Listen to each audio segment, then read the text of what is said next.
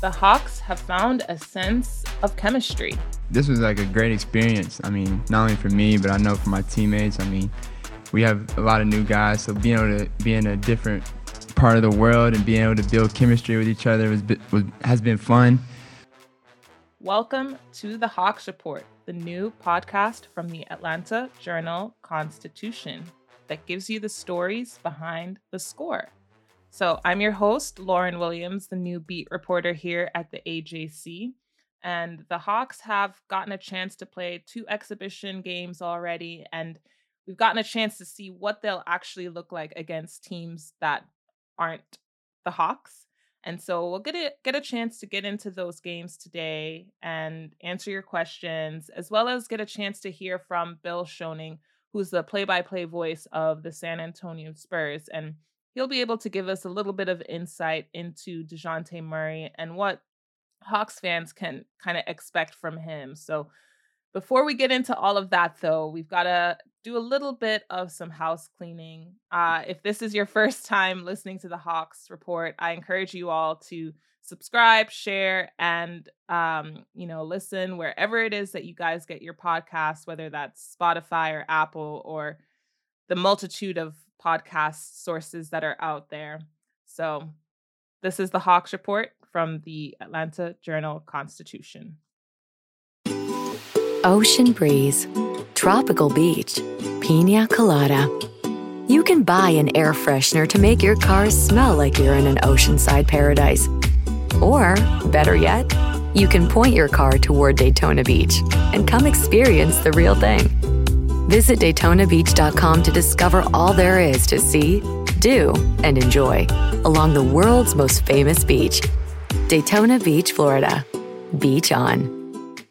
In Atlanta, one voice has stood out for over 4 decades. An AJC original, The Monica Pearson Show. Let's talk about how you got to ESPN. Revealing interviews. You are known as America's doctor, but I want to know who you were before that. When you have a different name, you have different color skin, it can be tough. With Atlanta's most famous faces as you've never seen them before. I'm telling my story. This is the American dream.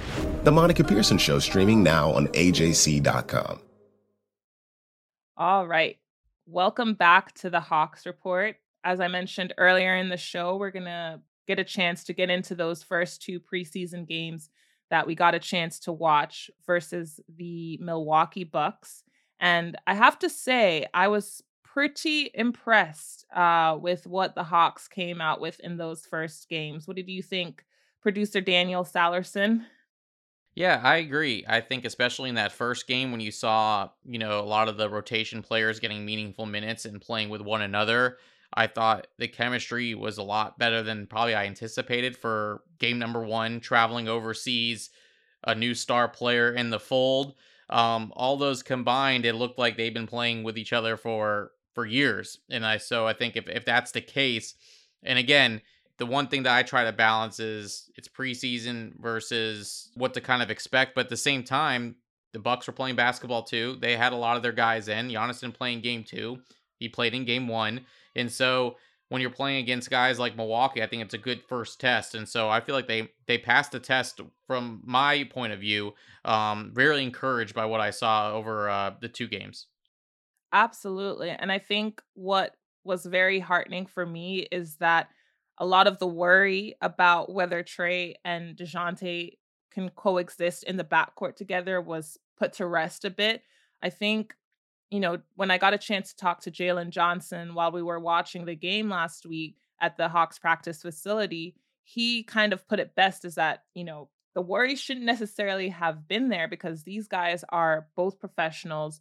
They've both been doing this for a very long time. They've both had to readjust to new teammates, new schemes, moving off the ball versus playing with the ball. It's kind of second nature for them to have to adjust on the fly. So it shouldn't have come as much of a surprise that they would have been able to coexist together. But I was very heartened to see that both, Trey was, able to kind of just really embrace that off-ball role. And I think we saw a lot of really good things from it, including, with Trey being in the corner, John Collins setting the pick and roll and DeJounte Murray kind of setting up John, for that really, really good dunk at the beginning of the game was a really good indicator that these guys will be able to make really good things happen as the season progresses. And we saw it again with Trey having the ball in his hands, DeJounte kind of out on the wing, and then instead of it being John Collins, we had Clint Capella setting the pick and then moving in to the post to get that dunk. So I just feel like there are a lot of really solid pieces moving. And I'm really impressed with how the starters did, especially DeAndre Hunter. I mean, I feel like sometimes he kind of gets put to the back burner a little bit sometimes, but he looks like he just picked things up and it wasn't even a beat that he missed. I mean, he looked solid handling the ball. He looked great knocking down threes. And I believe he had 17 points in the second game, or no, 21 points in the second game, 17 points in the first game. So he looked really great offensively. And I mean, I think for me too, what I was heartened to see is that defensively, these guys looked really engaged. They looked, really solid in terms of sticking with guys. Obviously, there's still a lot of room for improvement because they allowed the Bucks to shoot over 50% from the floor at the beginning of the game. But I think with more adjustments, more communication, more chemistry that builds as the season goes on, I think we'll see a lot less of those missteps. I mean, what did you think? Yeah, I think the defense will take some time. I think in any training camp or any team trying to flip the switch a little bit and realize, okay, we got to play defense, it's going to be a little bit of an adjustment.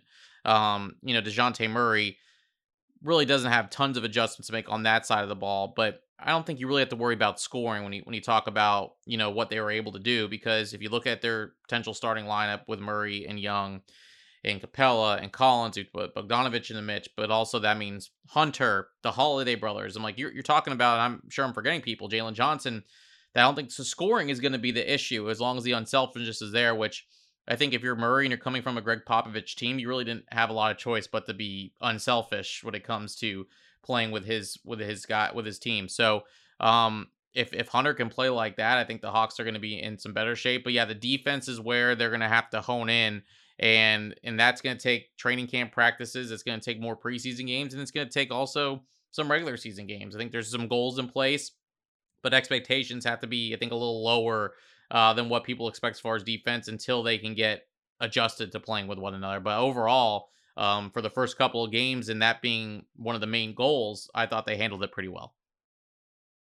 I think too, one of the things, if you're thinking about things that they can try to address as soon as possible, that won't necessarily take time, is how they handle rebounding. One thing Nate McMillan said after that first preseason game was that he wanted the guards to kind of get in on the rebounding action. And I mean, I think that's kind of a given with Murray, who almost had a triple double on Thursday, but who is a guy who can get triple doubles almost every night. But I think it's something that Trae Young will have to kind of embrace a little bit more, is contesting for rebounds a bit more, or Aaron Holiday will have to kind of step up on that plate. And I think we can expect Bogey to kind of be in the mix with that, contesting for rebounds and getting those second chance opportunities. I think the Bucks outscored them on second chance points like 15-6 on Thursday.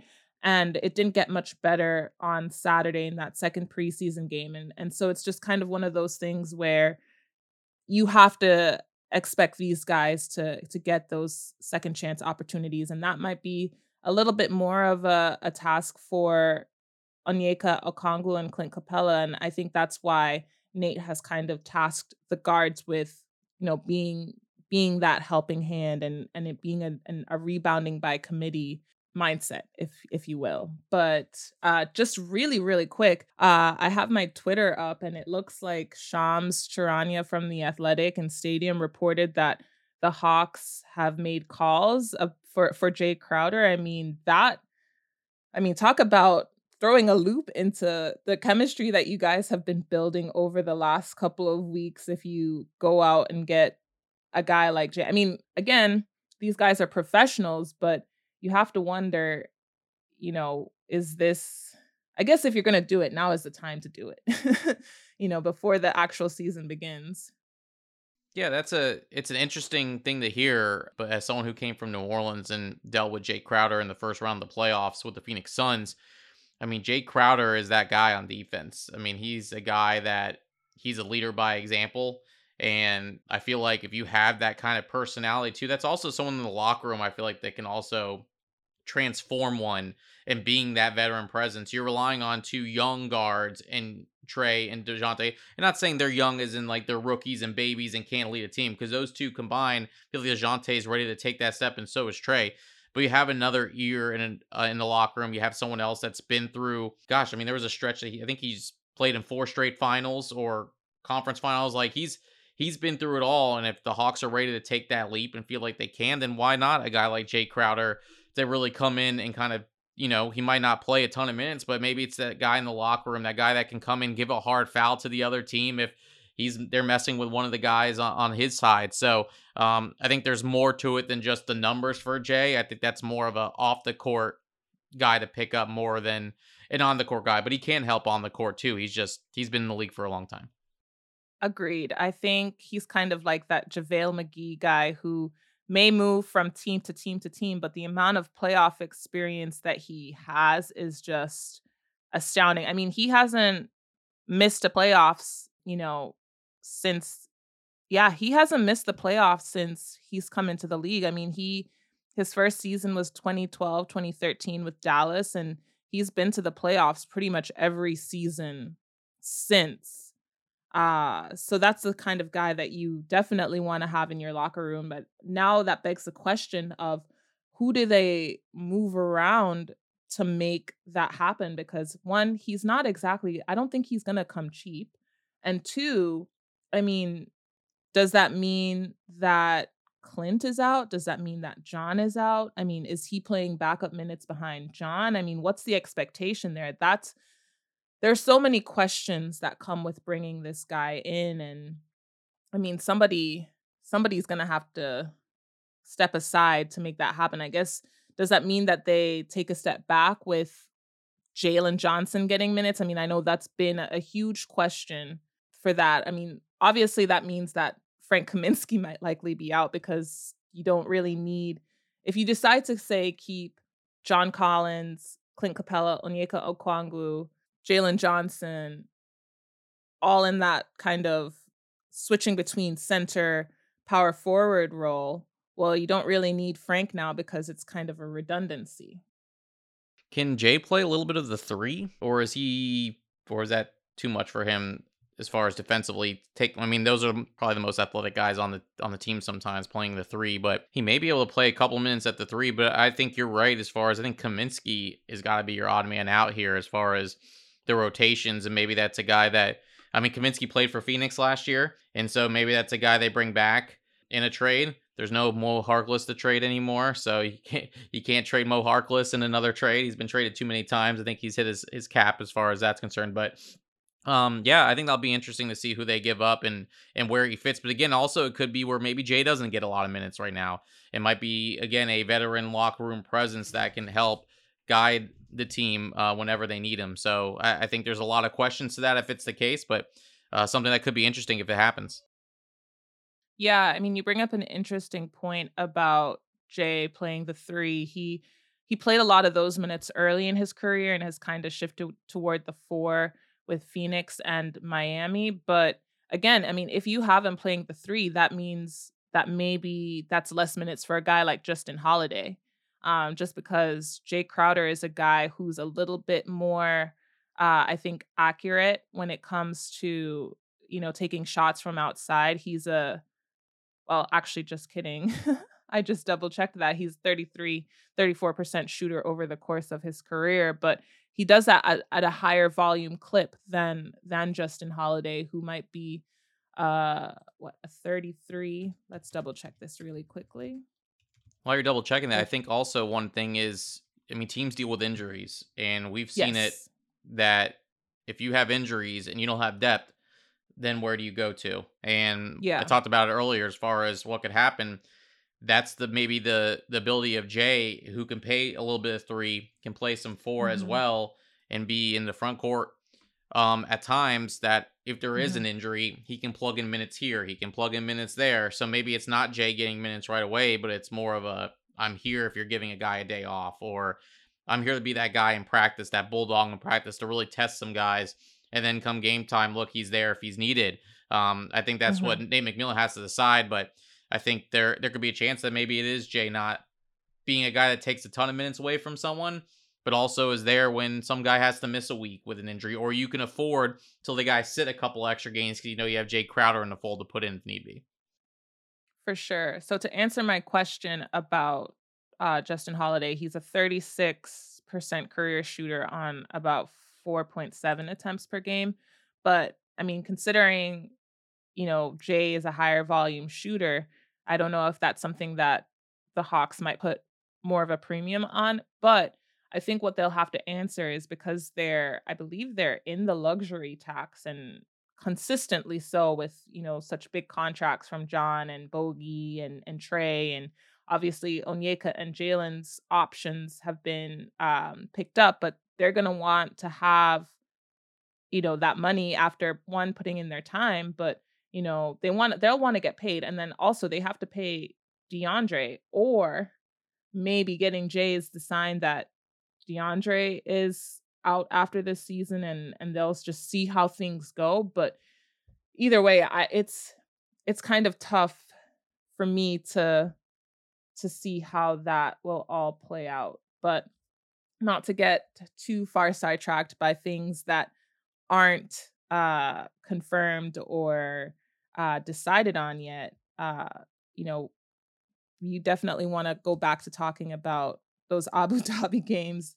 Sorry for, taking the conversation left from Hawks preseason play, but it's just interesting to see that come up on Twitter as we're going through the preseason play. But as you mentioned, Jay is that defensive guy who could maybe be that additional piece that they need. So time will tell. But to kind of segue back to preseason play, I think, again, just going back, I was very heartened to see how much Trey and DeJounte kind of clicked, how DeAndre didn't seem to miss a beat. And I think, too, John Collins looked like John Collins again. I think he's still kind of figuring out how much he'll fit into that offense and how much he can be that perfect pairing with DeJounte and Trey. But I mean, I think his athleticism is still there. It didn't seem like his finger was affecting his shooting at all. I mean, after that first game, he said that it didn't seem like an issue. So I think if he's healthy moving into this season, he could be another really solid factor for this Hawks team. But before we get too deep down the rabbit hole, we're gonna do a little bit more house cleaning again. And this is the Hawks Report from the Atlanta Journal-Constitution. Ocean breeze, tropical beach. An air freshener can make your car smell like paradise. A drive to Daytona Beach will actually get you there. Beach on. Plan your trip today at DaytonaBeach.com. The AJC's trusted veteran political voices, Greg Bluestein, Patricia Murphy, Tia Mitchell, and Bill Nygut, are the essential source for Georgia politics. The Atlanta Journal-Constitution's Politically Georgia. Sign up for the newsletter, download the podcast, subscribe to the AJC. Welcome back to the Hawks Report from the Atlanta Journal-Constitution. I want to take this time again to thank everyone who has subscribed to the AJC and AJC.com. It's what makes all of this possible. So if you aren't a subscriber, you can subscribe at subscribe.ajc.com/podcast. And your first month of unlimited digital access is just 99 cents. That's subscribe.ajc.com/podcast. So you always know what's really going on. We've talked a lot about how DeJounte and Trey will kind of fit together, but I think we can get a very unique perspective on DeJounte, the player, especially learning about what it was like for him kind of navigating what it was like to be on a veteran heavy team. I mean, we got a chance to talk to, Bill Schoening, who is the play-by-play voice of the San Antonio Spurs. And it was a really great chat. We got a lot of insight onto, I guess, how DeJounte picked up being a leader and what we can expect for him to kind of share with this Hawks group. So with that being said, Bill Schoening. Welcome, Bill. Thank you so much for joining us. Good to be with you, Lauren. So I would love to know, what is your favorite moment or memory of watching DeJounte? I think the most important thing for me was watching the way he grew into a leader for this young ball club. Because, he was the young guy when he first came in, obviously. And then all these veteran players who were there started retiring, the big three, Duncan, Ginobili, and Parker. So now the mantle kind of got passed on. But guys like DeMar DeRozan and LaMarcus Aldridge were older players than DeJounte. So he still was not one of the leaders of the team. He was emerging as the starting point guard and did a lot of good things. But then he really kind of took the mantle as leader when those other guys left. And those young guys that are there now really credit DeJounte for being a big brother, for helping them learn the ropes. And as you know, the Spurs are in a youth movement now, Lauren. So we've got a bunch of teenagers and a bunch of young guys. And, of course, the rookies don't know him because they're just coming in. But the young veterans that we have on this team that have been around for 2 or 3 years, they all point to DeJounte as a leader and someone who took them under his wing. I think what's amazing about DeJounte is that we can kind of see that leadership quality already taking shape with the Hawks. And so I guess, when would you say that kind of started clicking for him when he was out there in San Antonio? When he came back from his knee injury, had a devastating ACL injury that cost him over a year. And the way he worked through that process and the way he came back, I think said a lot about his character and about how much he wanted to be not only a good player, but also a good teammate and a good person. I think he appreciated what he had maybe a little bit more than he had going in. I think anytime any of us are put in a situation, Lauren, where something is taken away from us for a while, we appreciate it when we get it back. And even though DeJounte had to work extremely hard to get back, he did. And the thing I really like about him is that he's such a tough player, and he's very thin, but he's not like weak. He's strong. He's wiry. He's got this toughness about him, and he's a very good rebounder. You don't see guys his size rebound the way he does, and he uses his slender build to advantage. I mean, he kind of gets behind some guys that it's hard to box him out. He's so kind of wiry, and he's got those long arms. He's got great anticipation as a rebounder. So there's a lot of good things about his game that the Hawks fans will love. I think one thing that I appreciate about DeJounte as well is his speed. I mean, I don't think that's at all underrated when it comes to him. I mean, we got a chance to see him in Thursday's first preseason game against the Bucks out there in Abu Dhabi. I mean, he had 25 points, 8 or 9 rebounds, 8 assists, or maybe it's 8 rebounds, 9 assists. I mean, really close to a triple double. I'm sure he was doing a lot of that stuff out there in San Antonio. Oh, yeah, obviously. And he was a triple-double waiting to happen almost every night because he was averaging close to a triple-double. But you mentioned the 8-9 rebounds that he had in the opener.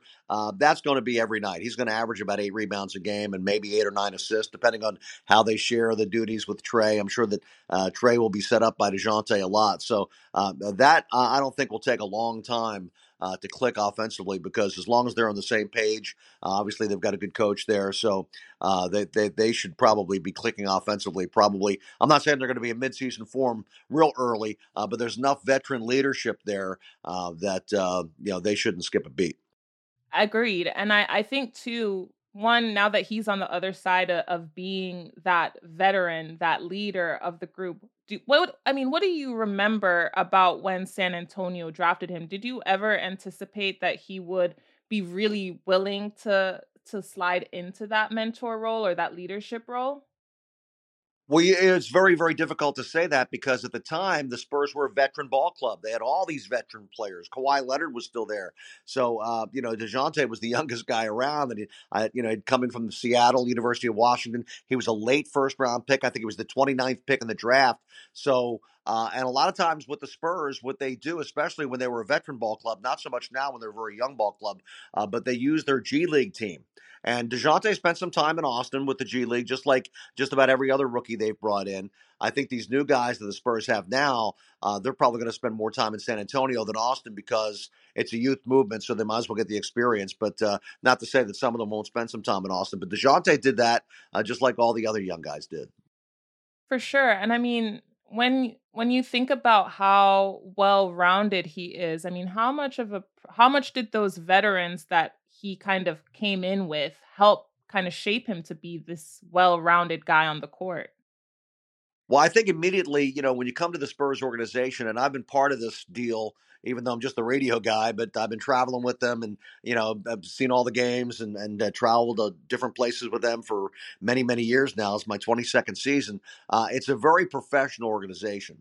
So when DeJounte came in, he immediately had this structure around him with Greg Popovich, and just the way the entire organization is set up. So as long as he took advantage of all the things that he had, and he did, he was embraced by this town. And I think that he was a very popular player here. It just, unfortunately, in the situation where it's a rebuilding mode, right now the Spurs aren't title contenders, but I think this is going to be good for DeJounte and good for the Spurs because they're building for the future. For sure. I think it's going to be amazing for fans to get a chance to see DeJounte kind of start to really become a guy, not just on a team that has a lot of young pieces, but a team that, as you mentioned, is now going to be fighting for a title. So, I mean, why do you think that DeJounte will kind of be a guy that will help the Hawks take a step forward in their hunt for the championship? Well, I think he learned a lot about competitive fire from Manu Ginobili, who obviously was one of the veteran players. And I don't know how much, Lauren, you got a chance to watch Manu play in his career, but, watch some highlights of him sometime. He went 100 miles an hour all the time. And he played with a great deal of competitive fire. And I think DeJounte picked that up from Manu. I'm sure he had it already, but he learned about really how to play hard. And DeJounte leaves it out there all the time. He competes really hard. And, of course, last year the team was under 500, but DeJounte put up some great numbers, had some awesome ball games. He competed every night. And he was also the leader for a young bunch of guys. And I think that probably matures a guy just being, put into that role where he's got to be the big brother all of a sudden when he was the little brother for so long. I think that probably matured him and has probably put him in a situation where now with the Hawks, he can assume more of a leadership role without it being forced, because I think he's got some of that natural leadership skill and ability in him. Yeah. So, I mean, DeJounte averaged 21.1 points a game last year, 8.3 rebounds, 9.2 assists. I mean, one of the things I think that fans here at the Hawks are kind of a little bit nervous about is not that he won't be able to go at 100 miles an hour like Manu Ginobili, but that he won't be able to quite knock down shots or be that guy that's off the ball and can support Trey from outside of the arc, especially if Trey's the one that's going to be attacking the basket. So, I mean, as far as what I mean, how much can DeJounte take a step forward as far as being a guy that could be a reliable three-point shooter? I mean, he only shot 32% last season. So is there any room for him to kind of, I guess, maybe bump that number up to 35, maybe 36? I think if he gets it up there to 35, 36, teams have to respect that, right? Mm-hmm. That's not a bad shooting percentage. And I think he has improved as a three-point shooter. He certainly shoots it with confidence. I will say that about him. DeJounte's got a nice little move, though, and I've seen him do it many times. Yeah. I call it the Seattle raindrop, where he'll fake a three, get inside the defense, and hit a little floater in the lane. So it's a little teardrop. And right. Since he's from Seattle, I call it the Seattle raindrop. So Steve Holman can have that. Steve Holman, if you're listening, you can have my call. You can take it. No, Steve's his own guy. He'll have his own call for DeJounte, I'm sure. Oh, 100%. And I think fans will continue to respect DeJounte's mid-range game. I think they really enjoyed seeing that in Thursday's game against the Bucks out there in Abu Dhabi. So, Bill, you've covered the NBA for quite some time. I mean, what can fans look forward to when, they're listening to the call and you're calling against the Hawks? I mean, Oh, you're wow. calling it Spurs and the Hawks. I mean, what can they expect from you? Yeah, I try to go to every game with a lot of enthusiasm. I had a chance to call some great teams, 4 championship teams, and also a team that went to the playoffs 22 consecutive years. I caught the tail end of that. I wasn't there for all 22 years, but also 18 times in a row they won at least 50 games. So it's very easy to be enthusiastic when you got all that going on. Now we got a young team and rebuilding, but I still have the same energy and enthusiasm. And I really am looking forward to seeing these young guys grow up because I'm getting a chance to know them a little bit. We're finally back to traveling after COVID. So I'm really looking forward to the season. So I'm still as enthusiastic as I was when I took this job 22 years ago. For sure. I mean, I think what's awesome too is you bring a lot of perspective as well, and I'm sure fans will be able to get a chance to read that in your book that's out there now. Stories, sports, and songs, tales and tunes by a play-by-play lifer. So, I mean, can you give us a little bit of a sneak peek about the stories that you'll be sharing? Yeah, when COVID hit, I had no games to call. So I had time on my hands. And I appreciate the opportunity to talk about the book just for a second. Absolutely. But I just started writing some of the stories of my life because I've had kind of a crazy life. I've always wanted to be a radio guy, and I've been able to fulfill a lot of my dreams. It started out in inner city Philadelphia, where I'm from. Mhm. I grew up in the hood, and but I was able to work my way up. I paid a lot of dues in the business, but I had fun along the way. I write songs, so a few of the songs that I've written are interspersed in the book.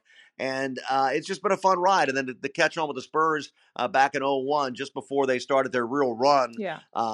getting to call 4 NBA championships and the Hall of Fame careers of Tony Parker and Manu Ginobili and Tim Yeah. Duncan and Greg Popovich whenever he goes in.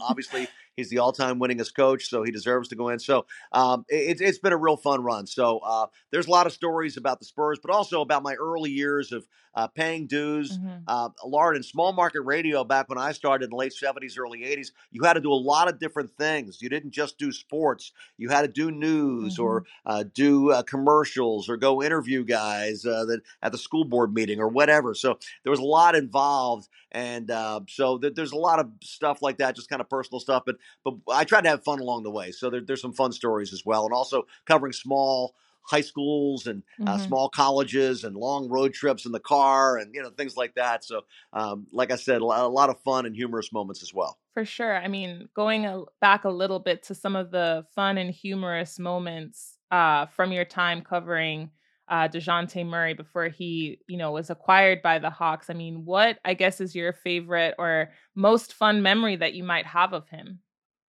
Well, I think there was one night where he just was all over the place. He had a triple double. I can't remember who the opponent was that night, Mhm. but all I remember was that DeJounte really in that particular game was just everywhere. And if there was a loose rebound to be picked up, he picked it up. If there was a charge to be had, he took the charge. He just did all these things.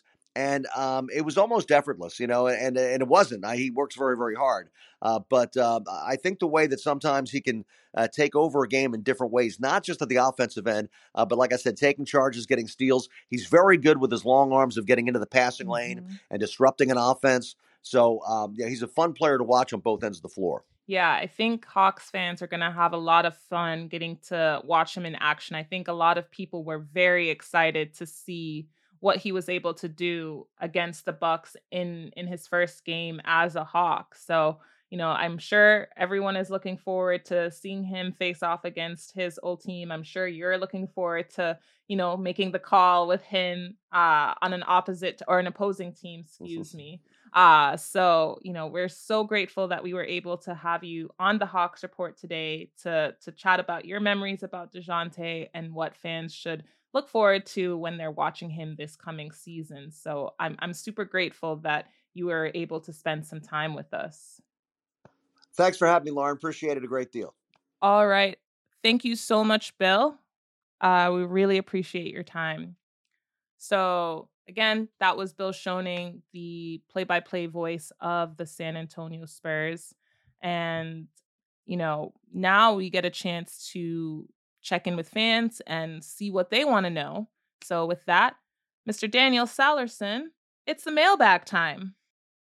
It's mailbag time. I'm ready for it. And again, you can tweet at Lauren, at Williams Lauren L, for all your mailbag questions. And this one comes from Crimson Slims at Midrange Dre. He has two questions, two very good questions. So we'll start with the first one. Trae has looked engaged and active defensively. He won't ever be a stopper still, but what's a realistic defensive comp for him? And I think we both agree that comps are not really the best thing as far as comparing players. But I guess what's realistic as far as his defensive impact this year for the Hawks? I think, again, I feel like the reason I'm not a huge fan of coming up with a comp for Trae is just because I want to see Trae be Trae, and I'm sure Trae wants to see Trae be Trae. So I think with him, the big thing is just continuing to be engaged. I think that we saw some really solid moments from him when he was guarding Bucks guard Grayson Allen in that second game. I mean, he had a really nice block. There were a couple times it seemed like he was getting a little bit lost in that man-to-man defense, chasing Grayson Allen around. But I do think that you can't put a premium on having a guy who continues to be engaged on the defensive end. I mean, I think it's still going to cause some disruption either way, whether that's chasing a guy off his spot, getting a block. I mean, it's not going to happen very often, of course, but it's still having somebody contest a shot. It's still better than nothing, because you never know where things are going to land. So I think if we can continue seeing Trae be extremely engaged, communicating with his teammates, and just trying to be as disruptive as he can be, I think good things are going to happen. I mean, obviously, he still has to work on making sure he's doing all of that without fouling, but I still think it's better than nothing, to be honest. You just want to have a guy who's not going to be a defensive liability. And when a guy checks out, then they're definitely going to be a defensive liability. And speaking of disruption and defense, his second question, Clint and Onyeka are both really good defenders, but Clint is more of a paint defender, Okongwu more of a 1-versus-1 or one-on-one disruptor. Given Trae's permanent difficulty keeping guys in front, would Clint's cleanup skills be a better fit defensively with Trae than Okongwu? Yeah, I think so. I mean, we saw how well Clint was able to go up against guys like Giannis Antetokounmpo and Brook Lopez. So I think that they're the best pairing. I mean, honestly, Clint's veteran experience of being able to keep guys in front of him, I think that's just kind of the best matchup that you would want for Trae Young if you're trying to take some of the pressure off of a guy who is still trying to get the defensive side of their game going. All right, this one is from at opinionated_MJ or Michael J. I've heard someone place the Hawks potentially as high as a 4 seed in the East. What's your take on that? The optimistic side of me would be like, heck yeah, let's take it. But I think if we're thinking realistically, a 4 seed might be just a little bit high. I still stand by seeing them kind of either right at that 6 seed or right outside in that play-in spot, just because the East is just so competitive, and if all teams are as healthy as they can be heading into the playoffs, it's tough because the Hawks still have a lot of ground to make up on the defensive end, and at some point, even though they fire on all cylinders on the offensive side of things, if you can't match up with a team defensively well, I mean, you're going to get what happened in Miami again. So I think realistically, a 6 seed is the highest. I see them if they're a playoff team, but I see them more in like the 7 to 8 range. Fair enough. This one is from the One Mon, and he asks, who has Korver been working with the most? I know you've been able to see Korver work with some players during the open portion of practice. Who has Korver really been focusing in on as far as working to kind of help someone develop? Yeah, from what I've been able to see in the portions of practice that's open to media, is he's kind of working with a lot of different people. The first time I actually saw him working with a player extensively, it was Trent Forrest, who is one of the Hawks' two-way guards. And we got a chance to see him start him really close to the rim, working on, trying to get as much arc on his shot as possible. And after making several consecutive shots, he had Forrest kind of back up each time until he got out to the 3-point line. And I mean, that's kind of what you would expect from him. I've gotten a chance to see him work with DeAndre Hunter. I saw him chatting with Bogdan Bogdanovic a little bit. And I've seen him chatting with Clint Capella a couple of times working on free throws. So it seems like he's trying to chat with as many people as possible, and he's not really honing in on one specific person. But that's just from what I've been able to see so far. And this one's from @Frederick G. He is Frederick Gooden. Will the Atlanta Hawks move Bogdan when he is healthy? Yeah, I think we kind of touched on it a little bit at the beginning of the show. And maybe things have changed a little bit if they're thinking about bringing in Jay Crowder.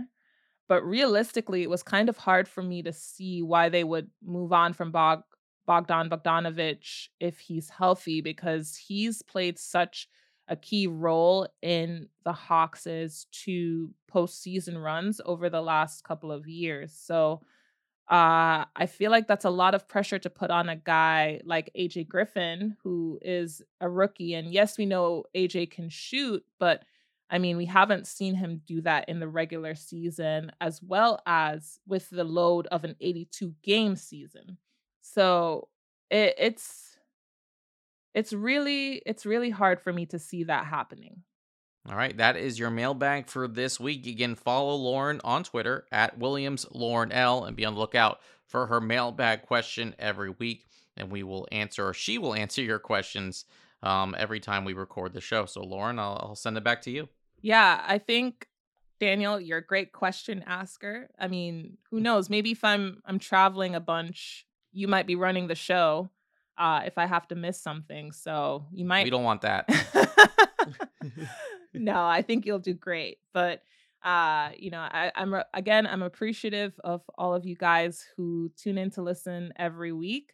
And I really ask you guys again, please don't forget to rate, review, follow, share, and subscribe to the Hawks Report. That's what's going to help this show continue to grow. It helps me get better.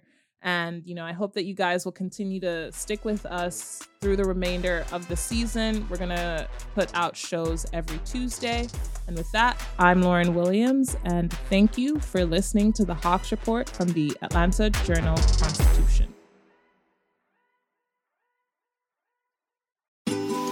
Ocean breeze, tropical beach, pina colada. You can buy an air freshener to make your car smell like you're in an oceanside paradise. Or, better yet, you can point your car toward Daytona Beach and come experience the real thing. Visit DaytonaBeach.com to discover all there is to see, do, and enjoy along the world's most famous beach. Daytona Beach, Florida. Beach on. Hip-hop is a product of black people. It's a product of black song and celebration. The Atlanta Journal-Constitution presents hip-hop's most pulled elements are pulled from the South. A Southern hip-hop story. We always go back to that moment of the Source Awards. Everybody wants your rhythm, but they don't want your blues. The biggest names in hip-hop. Atlanta is still the mecca for hip-hop. 50 years. No one can deny one film. The power of the South now. The South got something to say. Streaming now at AJC.com/hiphop.